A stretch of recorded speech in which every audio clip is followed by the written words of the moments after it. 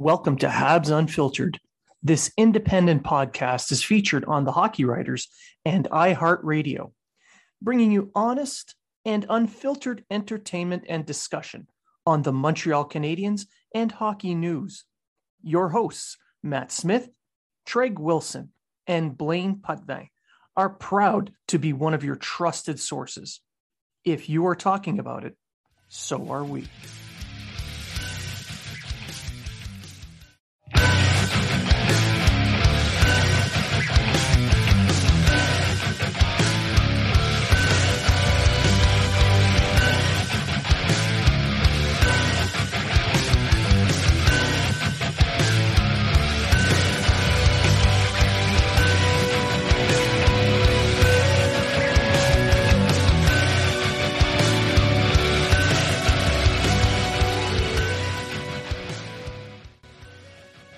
Welcome to Habs Unfiltered. Habs Unfiltered is featured on the Hockey Writers and iHeartRadio. This podcast brings you honest and in-depth hockey discussion and entertainment. Our hosts, Matt Smith, Treg Wilson, and Blaine Putvin, are proud to be one of your trusted sources for Habs and hockey news. If you are talking about it, so are we.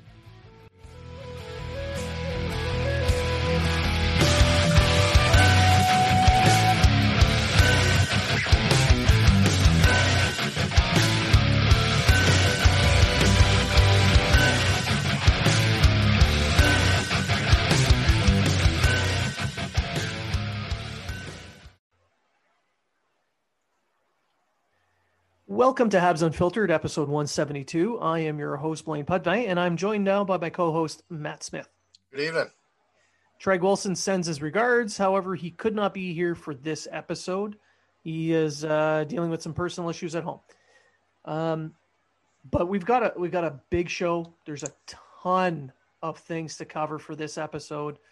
I know the off season has been very short. We're barely a week into it, and there has been a ton of news dropping.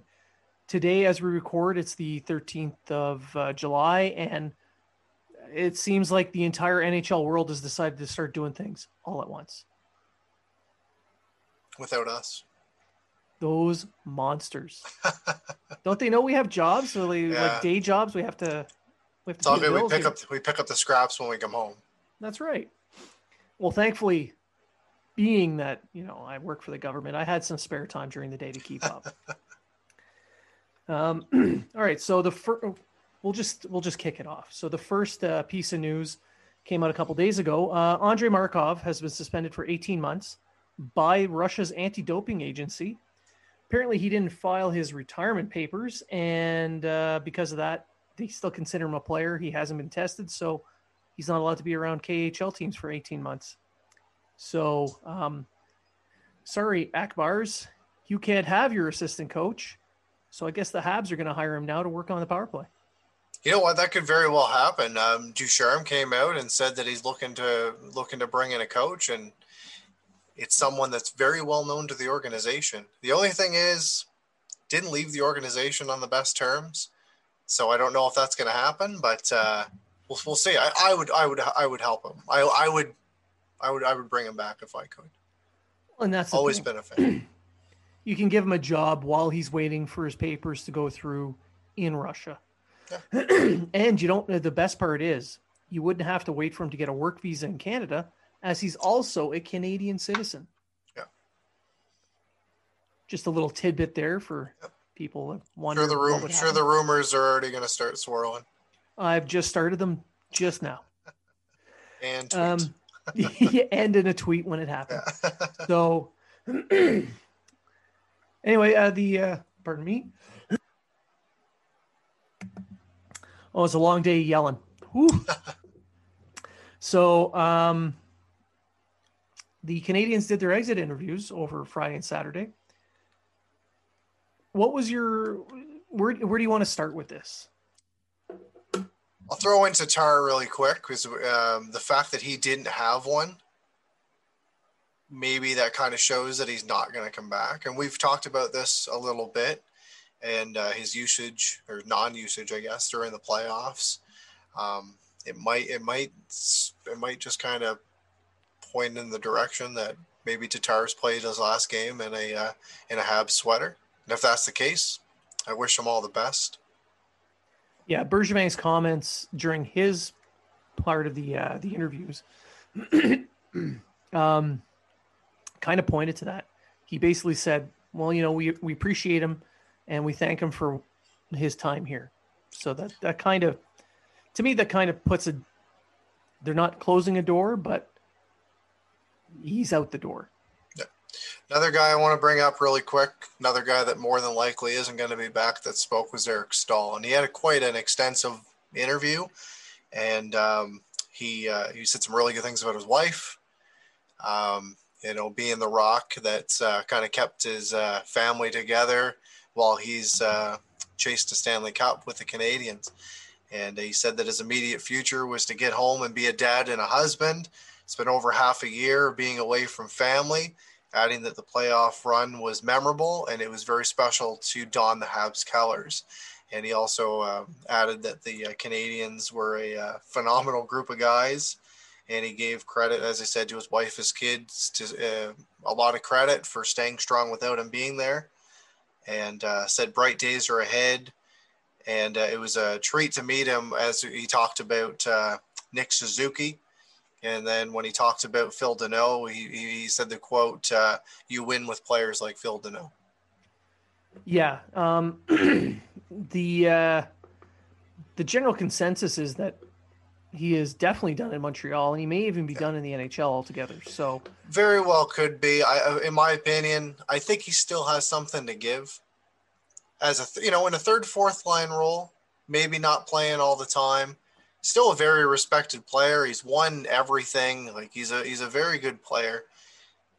I just think that he'd be better suited off going closer to home and being close to his family. He's been in the league for a long time, and someone will give him an offer.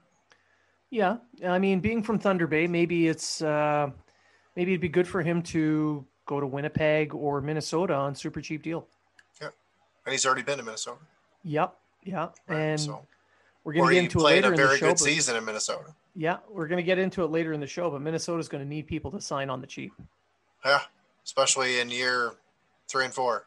Yeah. Or 3, 4, and 5. Yeah. Yeah. Shout out to 40 Creek and Nanaimo Cream whiskey, by the way. We're taking sponsors, by the way. Yeah. So the next one I want to talk about then is Corey Perry. Corey Perry had a great exit interview. Yep. You could tell he was disappointed they lost, but he was so happy to have been in Montreal for this run. And he flat out said he wants to come back. He wants to experience Montreal for being Montreal, which to me kind of means he wants to see the fans. Yep. He wants to have a playoff run where where people are able to go to games and be around the city. So I think it's almost guaranteed. Like he's not signed yet, so it's not guaranteed, but as close to a guarantee as you can get with a free agent for him coming back. Yeah. And I'll throw this out there because social media kind of got in a little bit of a little bit of a tussle, I guess. What? People on social media got upset? Because they said, you got a guy that's passionate, that shows that he wants to be back. Why haven't you signed him yet? Well, this is another guy you'd have to protect or leave unprotected during the expansion draft if they signed him now. And right now he's a UFA. He doesn't need to, he can go wherever the hell he wants. But if he's making it very obvious that he wants to come back to the Canadiens, I'm sure that's what's going to happen. It's just, for now, for everyone that's listening right now, just calm down. There's a lot going on within the next week or so. Signings are going to start happening closer to free agency. We're going to see signings within the Canadiens organization leading up to that, but it's probably not going to be until after the expansion draft. We got to know who's coming back, who's leaving. We don't know with Bergevin. He wheels and deals. He's very secretive. We'll see what happens, but mark my words. I'm saying that Corey Perry is likely going to be back in a Canadiens uniform next year. What was that, Mark Bergevin? Your words? My words. Yeah, it's it gives Corey Perry the power to stay in Montreal if that's really what he wants at this point. Because if he's signed, then he can get picked up. You're right. We're going to have a full episode on the expansion draft, I think, in our next episode. So for now, we'll just carry on with the exit interviews. Yeah, I'll throw a little bit more into Perry. I do have some quotes here. Yep. I have quotes for all the players here that I wrote down. He said Corey Perry said that he intends to play hockey next year. Will love to come back to Montreal. He intends to play and like to return to Montreal to get the full Montreal experience. He also said that the Canadiens have a bright future, wants to be a part of it. And when he talked about Cole Caulfield, he's going to be a tremendous player in the league for a long time. He's going to score a lot of goals. And let's hope that's the case. And you got to think too, I mean, bringing Corey Perry back, the leadership and the experience that he provided for these young players it's immeasurable. I mean, you keep him around for another season, you have a full year of Corey Perry working alongside Cole Caulfield. That can't hurt. Well, it'll hurt other people when he starts, spearing them and stuff. But other than that, should be fine. Corey Perry is everything I wanted to see in Corey Perry coming to this team. Yeah, as a 36-year-old Corey Perry, my expectation was somebody who can play with some jam, had some hands, but very little speed. And he found a way to be effective despite his lack of foot speed. That's right. And he looked... He was, honestly, for me, he was one of the better players in the playoffs. He bled for the team multiple times. I'm actually kind of surprised he wasn't bleeding at the press conference. Well, I mean, he's not Gallagher.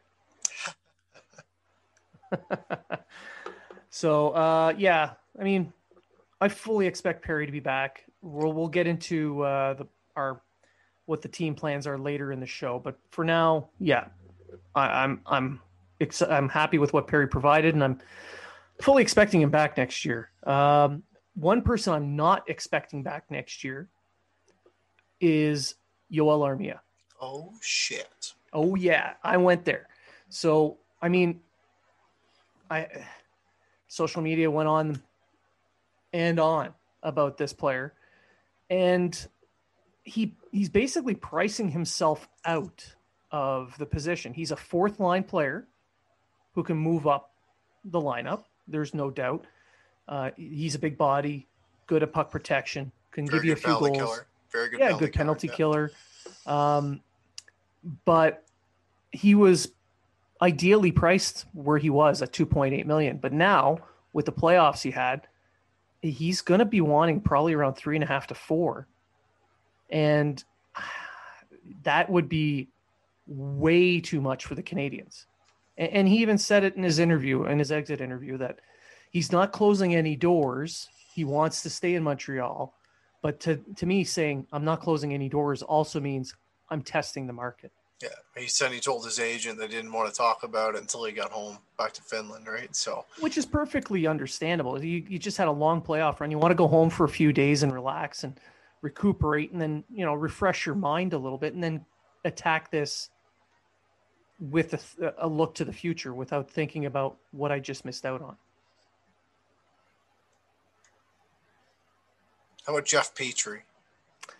We found out what happened to his eyes. I mean, the guy passed out when they were resetting his hand. Come on.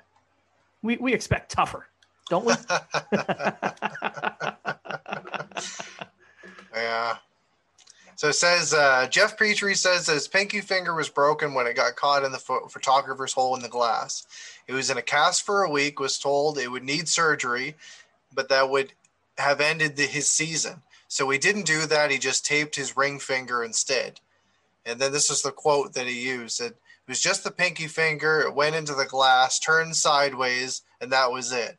The eyes were because of when they were setting my finger back into place to put the cast on, I basically passed out and popped all the blood vessels in my eyes. Sounds like a typical hockey player, right? Happens all the time. Yeah, happens all the time. Just put that finger back into place and put me out, coach. Yeah. Which is, it was It was, not to get in this too deep, but it's very unfortunate that he and Weber both had hand injuries, and you could tell that it definitely affected their play. It definitely affected their shooting. I was most concerned when just before he came out, and I mentioned this on a previous show. My biggest concern was his passing. I mean, he'll be able to get some wrist shots on net, and you'd like to have the big clapper from the point, but at the same time, that's not really the most effective weapon. My concern was being able to get passes through traffic, and he did okay. I mean, clearly he was hampered by his hand, but I think a full off season, fixing his finger, it's gonna shorten some of his time, for his off season workouts. Yeah. But he can still work on his cardio. He can still work on lower body in different ways. He won't be able to hold on to a bar so he can do deadlifts or anything like that, but he should be fine come next season. Come back and he's just going to have like St. Louis legs. They're just going to be just boom. Yep. Yeah. Well, I mean, he's starting his new 4-year contract at 6.25. Yeah. So time to earn it. I mean, he had 42 points in the 56 games, which prorated would have put him well over 60 points, which would have been a career season for him. So he's not slowing down by any means. No. So I fully expect a good quality season, 40 to 50 points out of him next year. Yeah. So next up, Danault. This is a tough one. It's really hard because Danault finally found his niche. He found his role as the 3C, the shutdown guy. He's not relied on for the offense, but at the same time, he was hyped up pretty heavily as the guy. So what do you pay a 3C that does a shutdown role, but that doesn't put up a ton of points? Do you give him the $5.5 to $6 million he's probably looking for? Can't. No, you can't. No. If he wants more money, you can stretch it out over term. You can give him a 5 to 6 year deal. I think the key for me is his cap hit. Yeah. If they can keep him down to around a 4, that's ideal. And maybe throw some signing bonuses in or something like that. Well, as long as the cap hit doesn't go above 4. Yeah. You can make it all signing bonuses every year. You're allowed to do that. Give him an extra year or 2 on term just to ensure that he stays down on the actual cap hit. He's young enough where it won't be that big of a deal to give him a 5-year deal. Yeah. So, and he did comment on this leaked contract that we talked about. Yeah, and that he did say that it hurt him. It did affect him mentally. Yeah. And we know that. It definitely was clear. It was obvious because he sucked. And we talked about it throughout the season. First of all, is he going to come back? And he's playing himself out of that money. Yeah. But the playoffs, he turned it around because he played the role he was asked to play. Yeah. And for him, it's all about the role. He wanted to be able to, he was confused on what his role was going to be because he had been in the 1C for a couple of years prior. Now his role is more defined. Yeah. And keep in mind too, he's from the area. So he's got family there. There's support systems there. His wife is from there. They have a child who's going to be going to school.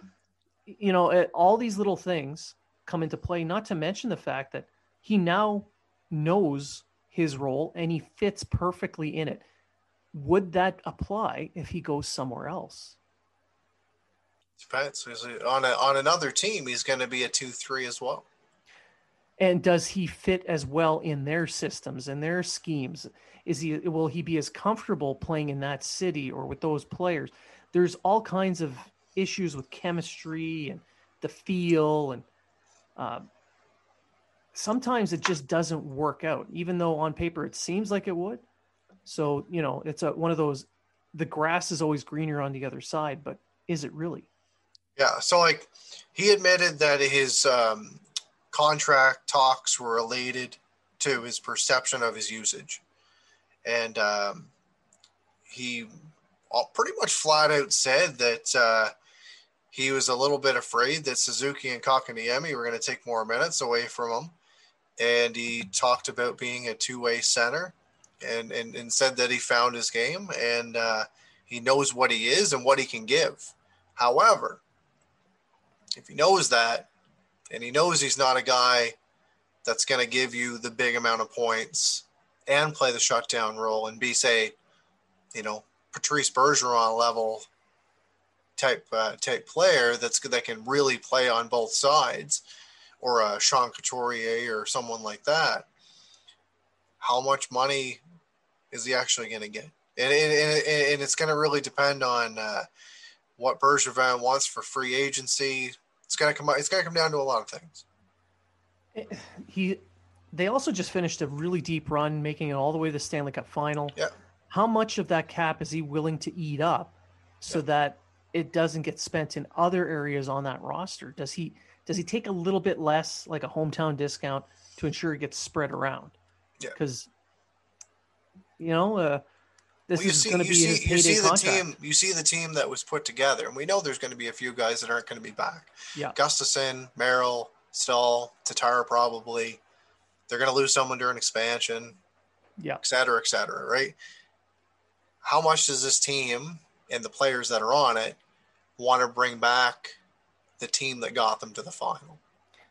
And for the most part, that lineup is going to be back. We're going to get into it a little bit later with what our plan of attack is, but just to lay out the basics of it, this team's going to have about $12 to $15 million to spend. And they're going to have to fill about 3 roster spots, maybe 4. They've got a couple of guys that are going to be graduating, guys like Cale Fleury, Ryan Poehling, Lucas Vedemo. These are all guys, if they're not picked up in the expansion draft, because except for Ryan Poehling, he's exempt. But the other 2, Vedemo and Fleury, are going to be exposed. Yep. That's my guess. So I don't see them getting picked, but they could be. But these are guys that are going to be graduating next year. So you're looking at cheap contracts for young, talented guys who can fill lower spots lower down in the lineup and provide that skill. So that leaves enough money to fill other roles. So if Danault takes a little bit less, that's a little bit more they can spend on something that the team really needs, like some scoring or another puck mover or something along those lines.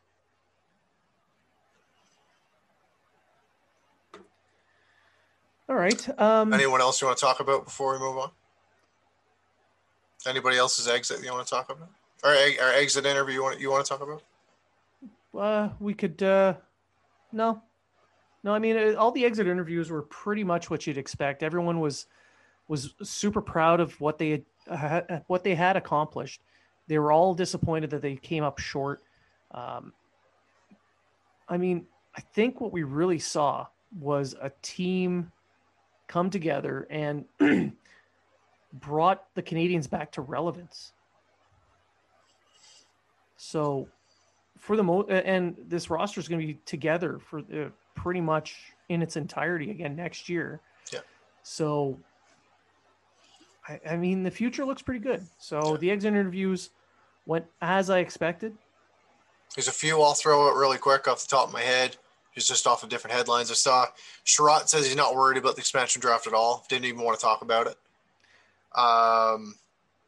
Suzuki, he said that playing with Caulfield was fantastic, and he wants to continue playing with him, which I think would be bet.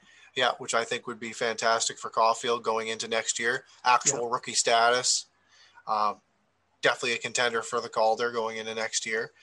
And then Kotkaniemi, he said that he wants to continue working on his skating, and he obviously said that it was very disappointing watching Game 5 from the press box, and he said that he wanted to be out there and help the guys, which any player would. I'm hoping that he can learn from that experience and just come back stronger next year. Well, if he comes back with a better and improves his skating, I mean, he's still a lanky player. I mean, he's a big, heavy guy, but he's still very lanky. So if he's coming back and his skating has improved a little bit better on that first step speed, a little bit better with a bit of a wider gait, a better stride. He's not falling as much. He's going to win more board battles because of that. He's going to be able to get into open areas because of that. His shot will be able to get off quicker because of that. So if he can fix that, we'll see a massive leap in his progression. 100%. Yeah. So that's clearly something that they sat down with him. Oh, absolutely. They were probably still giving him crap because he was late to his exit interview by about a half hour. All right. Any other players for you? That's it for me. All right. So we'll move on from the players to the coaching staff. And today, the 13th of July, they announced that Dominique Ducharme has signed a 3-year contract, and he is no longer the interim head coach. He is the head coach. So that's good news for him. Bad news for Treg, who's not here. This is probably why he's not here today. He didn't want to admit that he was wrong. So, I mean, good for Dom. I mean, yes, the regular season was kind of a up and down time, but you don't fire the guy who took you to the Stanley Cup final. No. Unless you're the Pittsburgh Penguins.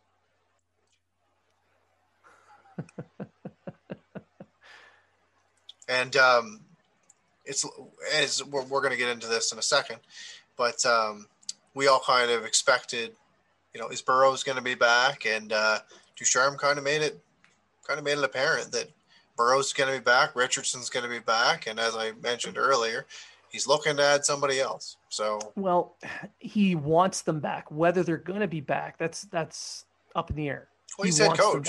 He's head coach. He can pick a staff. But Richardson needs a contract. Maybe he goes somewhere else. Burrows, maybe he's offered the head coaching job down in Laval, which we're going to get into a little bit later, and he decides to go that route. We don't know. But at the very least, he said, I like what we did. I want them all back. They've earned that right to come back. Yep. He mentioned Sean Burke specifically as well. He's not sure if Berkey's going to be in Montreal with his family, or if they need to hire another coach to work with the goalies. Well, you got to think. Well, Burke is the director of goaltending. That's right. Right. He's not just the goalie coach. He's the director. Boom. And they haven't laid out how they're going to approach. No, they haven't. How Burke approaches his job. Like he was there during the playoffs, but from here on in, is he going to be the day-to-day goalie coach as well for the NHL guys? Or is he going to be traveling around? Like, they're not sure. Yep. So that's going to have an effect as well on who they add to the staff. Yep. So, hopefully they do come back. I mean, the coaching staff did an admirable job, and the players all bought in. And so it would be nice to have most of them come back. There's going to be other names added to the assistant coaches list as well over the summer. Now, that takes us to Laval, and Joel Bouchard flies the coop to join the San Diego Gulls of the Anaheim Ducks. Did not see that one. Did not see that coming. No. I fully expected him to come back. They kept signing all these local Francophone players who played for the Armada, and Bouchard, some people may not have known this, but it was public knowledge. He used to be co-owner of the team. He still is, and he's still the vice president of operations. So he still runs the day-to-day operations of the Blainville Boisbriand Armada while coaching. So seeing all those Armada players signed, you thought, yeah, he's staying.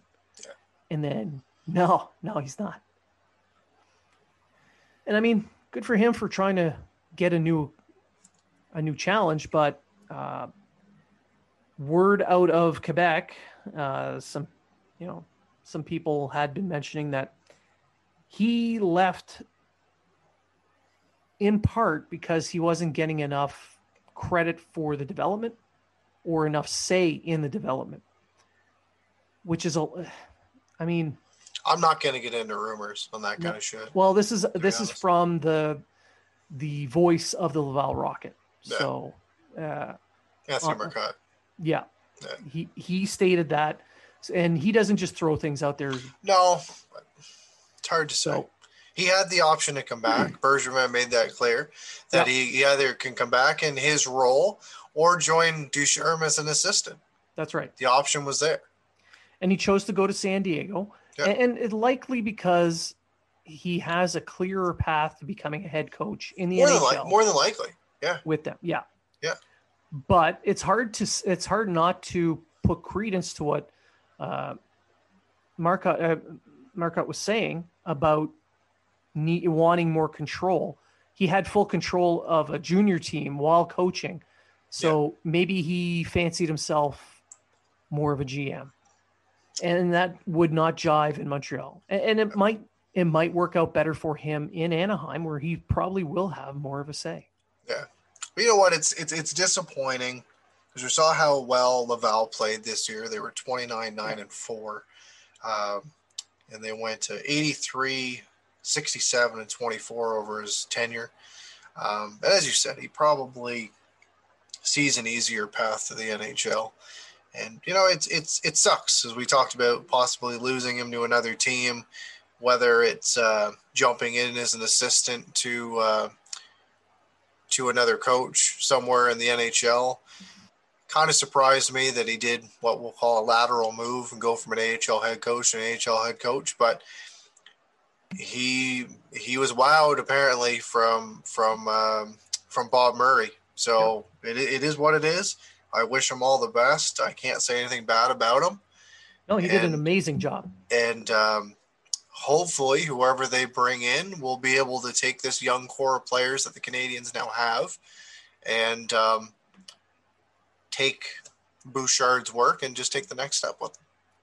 Well, and that takes me to the next part of this. And I've got a couple of names that I've been looking at. I mean, obviously I mentioned Burroughs earlier. I think Burroughs is a candidate. So does Elliot Friedman. Yeah. I don't think he's going to go back to the AHL. I think he's going to stay as an assistant with Montreal. I think so too. But it would be silly not to think of him as not being a candidate. Definitely on the list. Yeah. And I don't think anybody would be disappointed. No, but at the same time, I don't think he has the experience yet to be able to run the development of these players at the AHL level.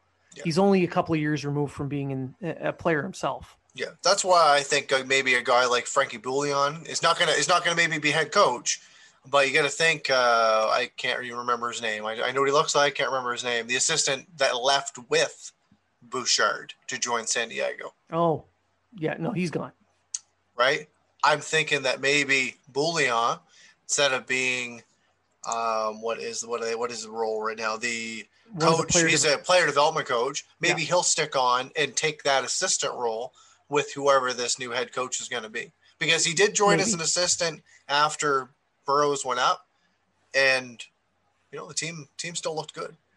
Yeah, you got to keep in mind too that Montreal being in a unique market for being needing a francophone, using Laval as a method to develop coaches is the best way to be able to hire new NHL coaches. So Joël Bouchard going off to Anaheim is fine. You can always come back as a head coach with the Canadians later on. That's right. Yeah. Yeah. Same with André Tourigny and all these other francophone coaches going to other organizations. There is nothing wrong with that. Go there, learn, make yourselves available for the Canadians when they need you. That's great. But you need to keep training new coaches. So one name that I was looking at, well, I got a few, but there's Louis Robitaille, who was the head coach in Victoriaville for 5 years, and he is now the Gatineau head coach and GM. So that's a guy who's been with, been up and down through the programs. He's got experience as a head coach in management, working with young players. So there's one name that I think would be a good fit. I got a couple as well. Well, they might be on your list. What's one of yours? For me, a lot of people were like, "Go get Benoit Gru," and I'm like, "Well, Benoit Gru is with Syracuse, and he's the head coach there. It'd And be he another, just signed a 3-year contract. it'd be another lateral thing." However, when people are talking about Benoit Gru, he's also got 2 French-speaking assistant coaches, That's right. being Bouchard and Veilleux. And I know you know about Veilleux because he was the head coach in Halifax as For a part year. of but it was a very successful year. Yes, it was. And was you know, he's been in the AHL, he's been around different parts of the Q and everything. I'm not going to say in my opinion, he's the favorite, but you look at him or you look at Gilles Bouchard, and either one of them could be a guy that could come in and leave an assistant role with Syracuse, which develops their players very well, and move into an already I'm not going to say already established, but let's just say a polished Canadians farm system that that he can kind of step into that role. He could, and he's got the head coaching experience down in the Q. He was a head coach for 5 years. He's been a head coach in Team Canada's programs, being a coach for Team Red, Team Quebec, the under 17s. So he's been groomed to become a professional coach, an NHL coach. He's followed the steps. He's done all the kind of like what Ducharme did. That's right. Yeah. That's right. And Gilles Bouchard had some really, really good special teams when he was the coach down in the QMJHL. So he knows how to run his bench. He knows how to set up his power plays and his penalty kill. I think he'd be a good fit. I really do. He was with the Huskies, I think. He was, yeah. He was. So he's won in lower levels. And where was I going with this? Oh, he's got connections to Trois-Rivières as well. Okay. So he would be able to kind of bridge that gap between the 2 affiliates.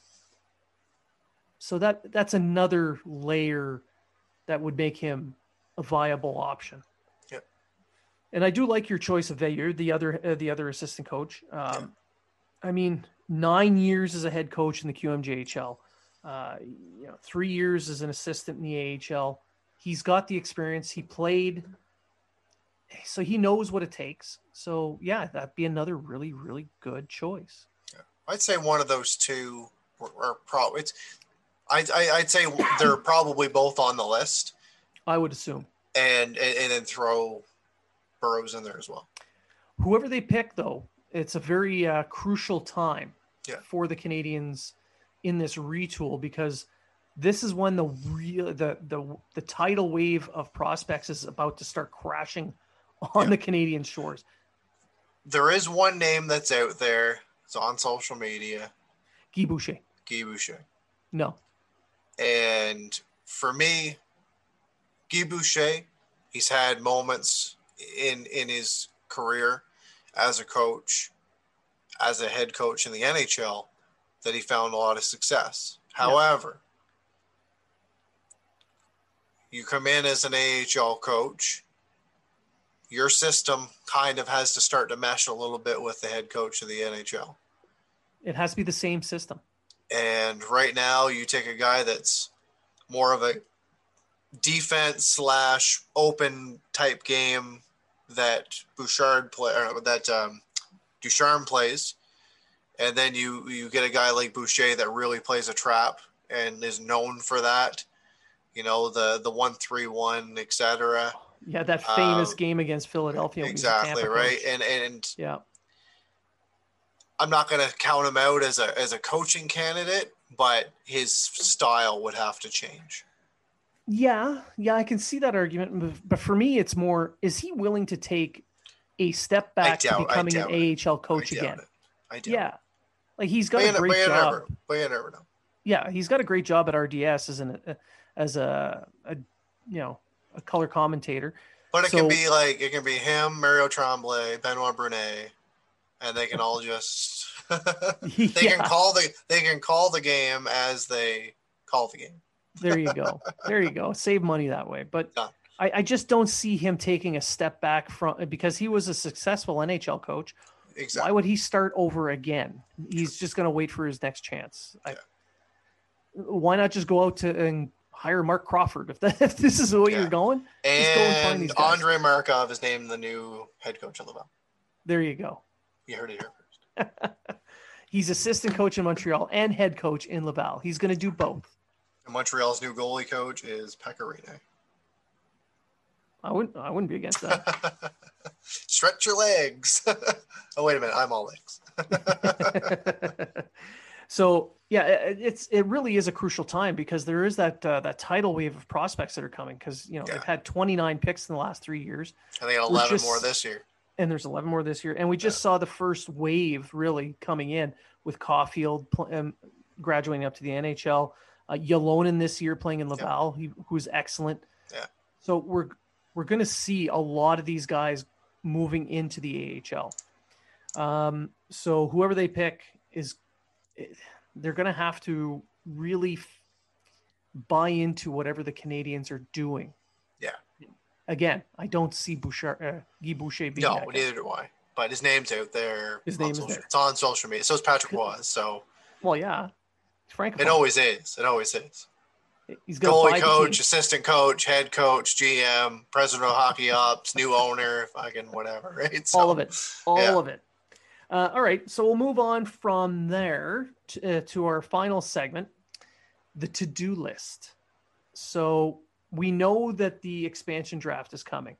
We know that the NHL entry draft is going to be right after that and free agency just a few days later. So in the next 2 weeks, the table is set. So what do you feel? I'll give my 2 cents after. What do you feel is the main key points of Bergevin's to-do list? I think it's going to come down to what is going to happen with Jonathan Drouin. Is he going to stay? Is he going to go? Because obviously that's $5+ million right there on your cap. And if he's not going to be around, is he going to still be on the LTIR? Is he still going to be part of the organization? Is he going to be on the team, etc.? Is he going to move? Who knows? You can't just let it go, right? They can't just let it go. So for me, it's either looking after Jonathan Drouin and bringing him back into this team and hopefully finding his game and making an impact with the Canadians. I think that's going to be very important for Bergevin to do. I would also look for, I like them to add a player at least to their top 9, if not their top 6, to add a little bit of scoring. And I think that they're also going to have to move, or they're going to have to bring somebody in that can move the puck from the back end. Yeah, I think other than Jeff Petrie. Yes, Jeff Petrie is a puck-moving defenseman. For all the people that have tweeted me and DM me and said that Petrie is a puck-moving defenseman, they need more than one. They need more than one. That's not Gustafsson. Sorry, Gustafsson. So for your to-do list, I think I agree with you. The very first thing that needs to be done is deal with Jonathan Drouin. I don't think he's going to be back. I really don't. It's not looking good. Like no. You go to the final without the guy, and then we've heard very, very, very, very little. But yeah, they made the final without him. But could they have done better with him? The Canadians are missing scoring. That's exactly, yeah. Nothing against them. No, and there's a lot of what ifs out there, but you have to go with the facts that they made it to the final without Jonathan Drouin. That's right. So for me, he is a trade chip. For him to really go back to his NHL career, he needs a new start. And this has nothing to do with him asking for trades, or this is just he needs to be separated from this situation. And the Canadians, I know that, oh man, a ton of people are saying just leave him unprotected and let Seattle take him. But at the same time, these are the same people that will bitch and moan incessantly. 100%. If he hits 50 to Yeah. You let a francophone player go. Yeah. Cetera, Oh my et God, cetera. look at him. He's got 60 points this year. You gave blah, him blah, up for blah. nothing. Now look what Sergachev's done. And Yeah, it's going to be all that. Yeah. All of it. So for me, getting him out of Montreal is a key, but you can't just give him away.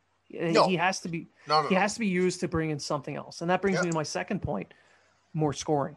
The Canadians need more goal scoring. Caulfield playing a full year next year will help, but you've just Tatar is probably gone, more than likely gone. So there's a 25 goal guy. You need to replace those goals somehow, and you don't want to just bring in some, like I know San Jose is trying to trade LeBanc, and he could score 20 goals, but at $4.5 million, no thanks. It's a what if, He's a third liner, and you can't. You're better off putting a little bit more money into it and getting a little bit better skill player. I would. There's a guy that he's going to be a hot commodity, and is he going to leave the team that he's on right now? Ovechkin. I love Alexander Ovechkin. I love Alexander Ovechkin. Who is not going to leave Washington? Would more than likely not going to leave Washington. Unless it's for the Boston Bruins. You heard it here first. Yeah. For me, a guy that I have liked since he joined the league is Gabriel Landeskog. Oh man, that's a tough call because but the word is today that they're not quite. He's been their captain since he's been 18. Yeah. Right. So he's been 10 years now as their captain. Big part of that team. He put up almost a point a game this year. He puts up big minutes. He can play a physical style. He's been a leader on this team, as I said, for 10 years. I would welcome him with open arms.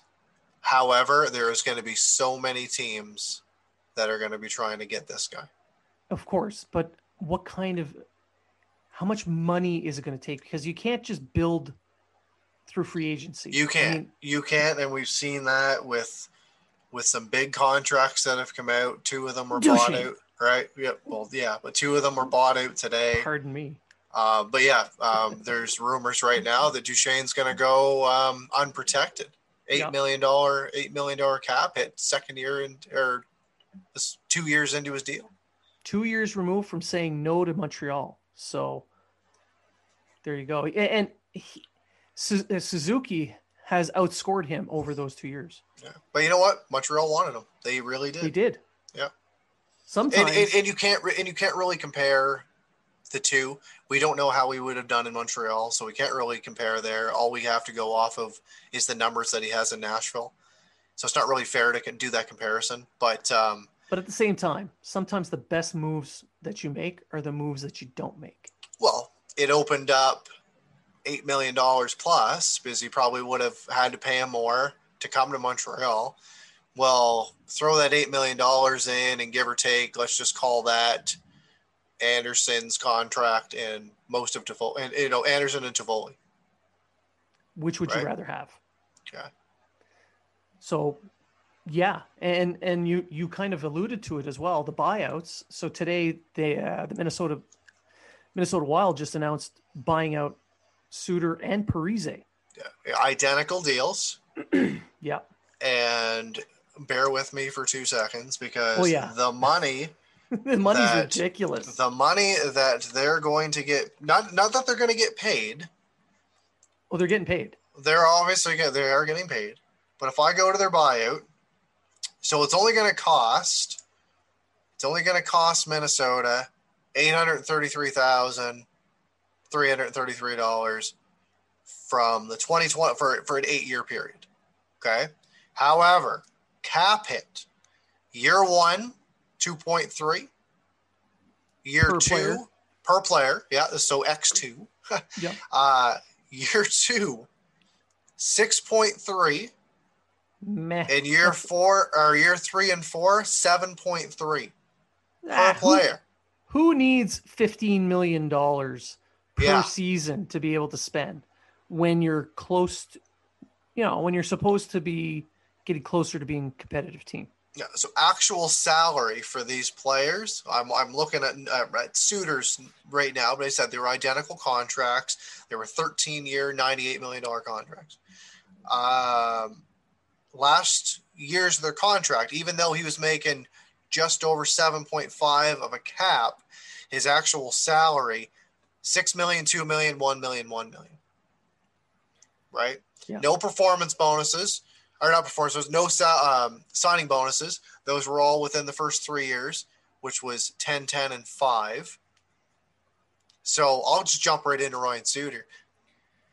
I tweeted out a picture of him with Shea Weber, and it took off, and a lot of people really liked it. And I think that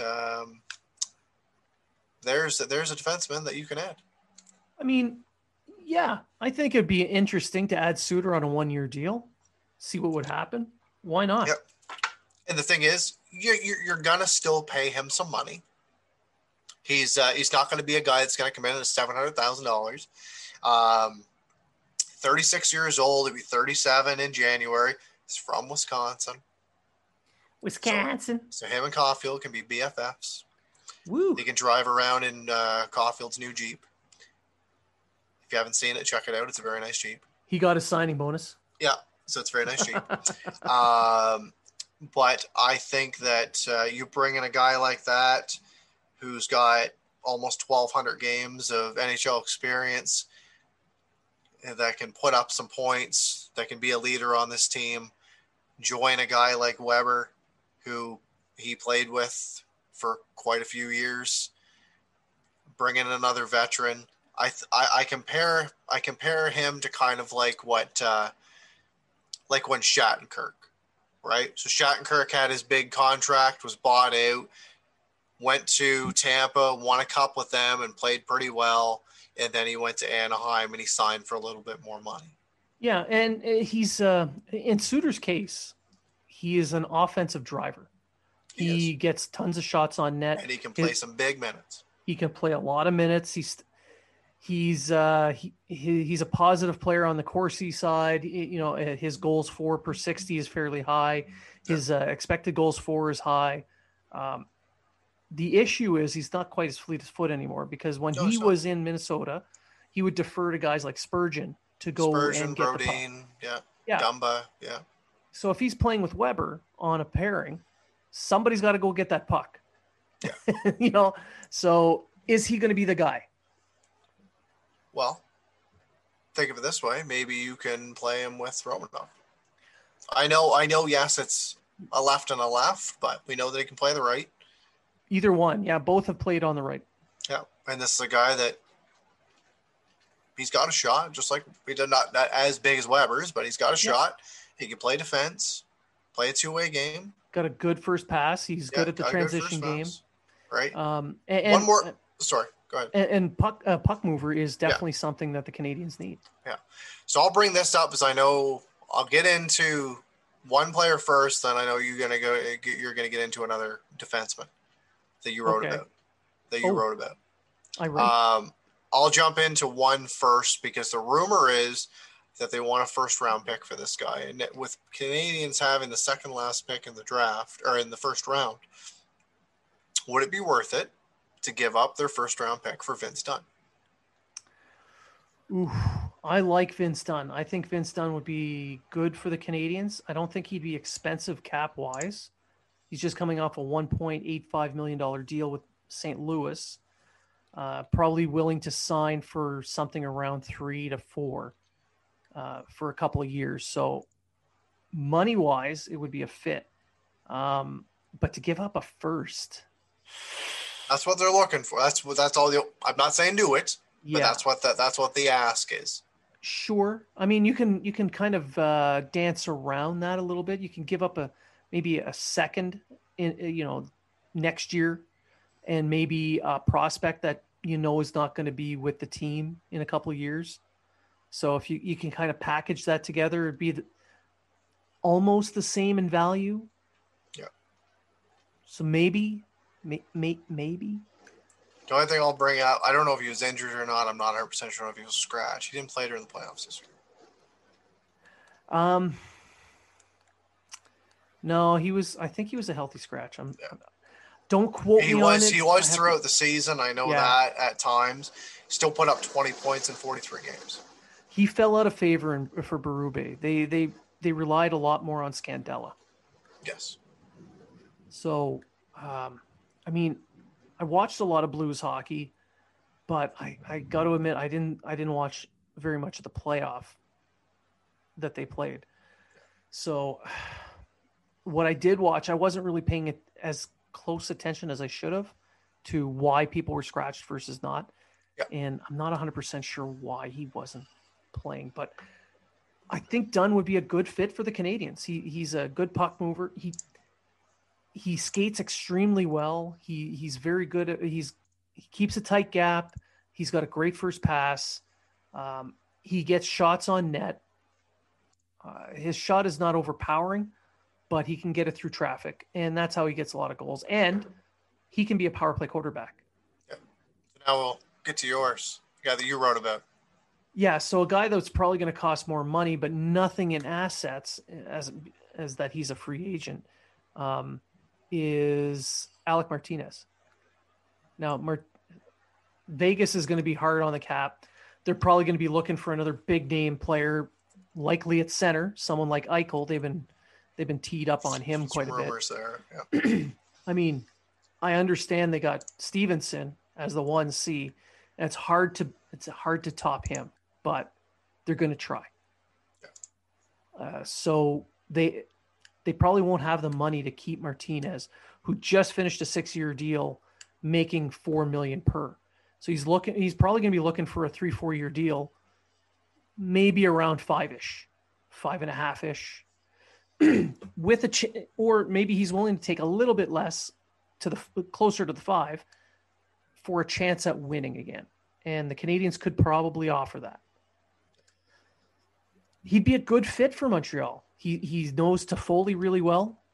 He's a left-handed puck mover. He's got playoff experience. He's got 2 cup rings. He scored the cup-winning goal. He just had close to a career season, and his transition game is excellent, and he's very solid defensively. So he would fit in. Blocks a lot of shots. Yeah. Blocks a ton of shots. He would fit into the Canadian system. Yeah. So I think he'd be well worth pursuing, because the Canadians desperately need a puck mover. Yeah. I know everyone's in love with the big 4, you know. Yeah. Yeah. And you don't want to lose the 4, and there's speculation that the Canadians might do a 4-4-1 instead of not a 4-4-1, but an 8-1, let's call it. Yeah. Or instead of doing a 7-3-1. Who knows? I don't see it. Right. I don't see it either. I don't see it either, but there's people out there talking, because then you can keep all your 4 and not lose any of them. We'll get into that at our next episode. Yeah. Really, for me, the big to-do list is find an answer for Drouin. Yeah. Find scoring and add a puck mover, which I think also adds scoring. Yeah. Because for the Canadians, they finished 18th in goals for in the NHL last year. Yep. And they're going into the Atlantic, which is going to be the division of death in the NHL. So defensively, they're okay. In net, they're okay. Clearly, we'll talk about expansion draft and how that impacts the next episode. But it's up front in the scoring. That's where the Canadians need help. And adding a puck mover on a team that plays a transition game would be a big plus. Yeah. And adding another shooter would be an even bigger plus. Yeah. So for me, those are the main points. I'll add this as well. Draft next year is going to be in Montreal. Yeah. Hopefully we'll be able to be in attendance. Oh, we'll totally be there. Thing for me is there's a lot of uncertainty about this draft, and we're going to have at least one draft show, if not 2, maybe 3. Who the hell knows? Don't reach. Obviously, we don't know as much as the scouts do, but if the pick doesn't feel right, don't make the pick. Try to get some futures. Try to get flip them for a roster player, etc. Or what we saw over the last few years. Trade a 5th round pick for another 5th, like in the next draft, etc. We're going to see more hockey next year within all the leagues. We're going to have a little bit more certainty on the players that are going to be picked. Utilize them. They got 11 picks, and they didn't. They went to the Cup final, and there's teams that aren't doing as well when it comes to their prospect pools and the amount of draft picks that they have. They gave up a hell of a lot more than the Canadians did to get to where they were. So that would be important for me. But I said I'll stick with finding out an answer for Drouin. Absolutely. Yeah, it's tough to say what they're going to do with the draft this far out. I mean, with the year that the Canadians had, they could just as easily trade that pick for someone like a Vince Dunn, or keep the pick, or trade up, trade back. It's so wide open right now. For me, and that's the excitement. Pretty much after the third round. After the third round, I don't know what they're going to do, because they've got like, for me, like, you can find gold all through the draft, and we've seen Montreal strike gold when it comes to the 7th round and whatever else in the 5th round and everything. But they've got 5 picks in the top 3 rounds, right? So I'm going to say hit the home runs there if need be. They got multiple 4ths. They got a 5th, 6th, and a 7th. Do what you can with them, but I said don't reach. No, with the way everybody's draft lists are going to go this year, because like you said, it's going to be, for the lack of viewings, it's going to be the Wild West out there. Yeah. I fully expect the Canadians to be trading up. Once they hit the 4th round, they'll start trading up so they can get the guy they want on their list. Yeah. I'm declaring it now. Yeah, package a 4th and a 6th to move up or whatever. Yeah, do whatever you got to do. Yeah. Yeah. If you want to move up 2 spots to get that guy you really want, they're going to do it. So, all right. Well, I think that does it for today's episode. I'd like to thank everyone for listening. And as a reward, I'm going to share some promo codes. So BuiltBar.ca will give you BuiltBar.com will give you 10% off your purchase if you use the code Unfiltered20. Great protein bars. You just go online. They've got all kinds of new flavors that are coming out. There's some other special flavors that are going to be, I think they just came out with a new mint flavor. Give it a try. Get 10% off. You never know. East Coast Lifestyle can give you 20% off when you use the code Unfiltered20. And you can buy anything on their online store and save that 20%. And if you go to SeatGiant.ca, if you want to go to a concert, you want to go to a sporting event, you want to buy tickets to the NHL draft, for instance, anything like that. Come meet us. Yeah, come meet us. Any sporting event, any concert, just go to SeatGiant.ca, use the promo code Unfiltered20, and save yourself 35% on your purchasing fees, which is a significant savings. Well, I'm going to be honest. I bought some tickets through them before. That's a lot that you're saving. So this is our gift to you. And I want to thank you for listening. All our new listeners, we welcome you guys with open arms. Our regular listeners, want to thank you for being loyal and, making us one of the shows that you like to listen to. We love listening to other podcasts as well. So, hey, if we're in your list, we're happy. Matt, do you have anything, last words you want to pass on? As always, the more followers we get, the happier we are to do these kind of shows for you guys. We do this for you guys, and some money. Yeah, and but you know what? The more followers we get, the more publicity we get, the more we can reach out to certain individuals. We can run different contests. We can do giveaways, and we've succeeded throughout the playoffs, giving away artwork. We gave away some Funkos, etc. These are things that we enjoy to do, and we're looking to reach out to some other organizations and some other individuals to get some of these items that we can do giveaways.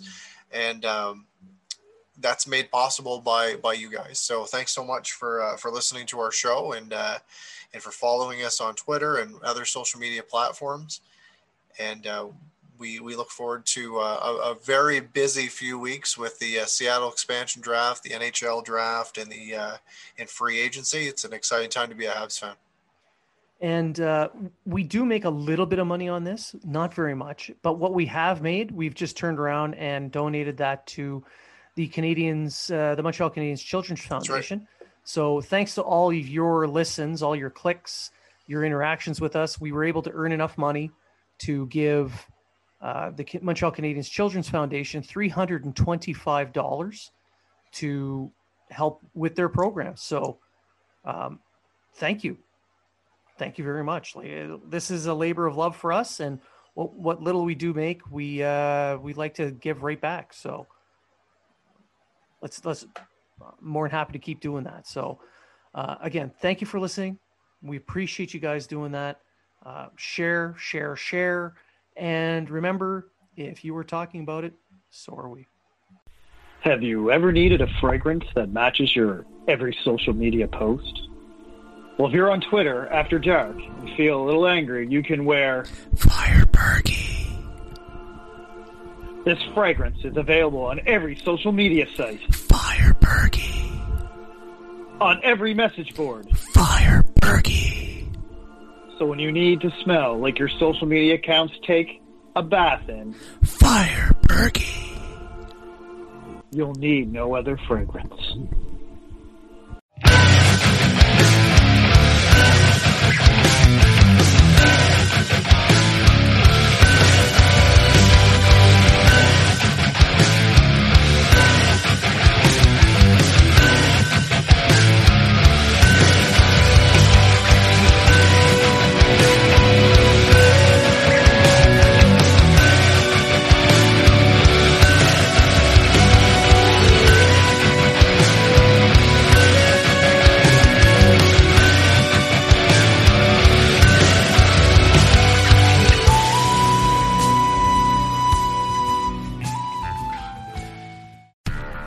Do, Did, Will, the Story of People podcast is now available on the Crier Media Network. The first 5 episodes are here and feature some incredible guests that fit into one or all 3 of those categories. Ready?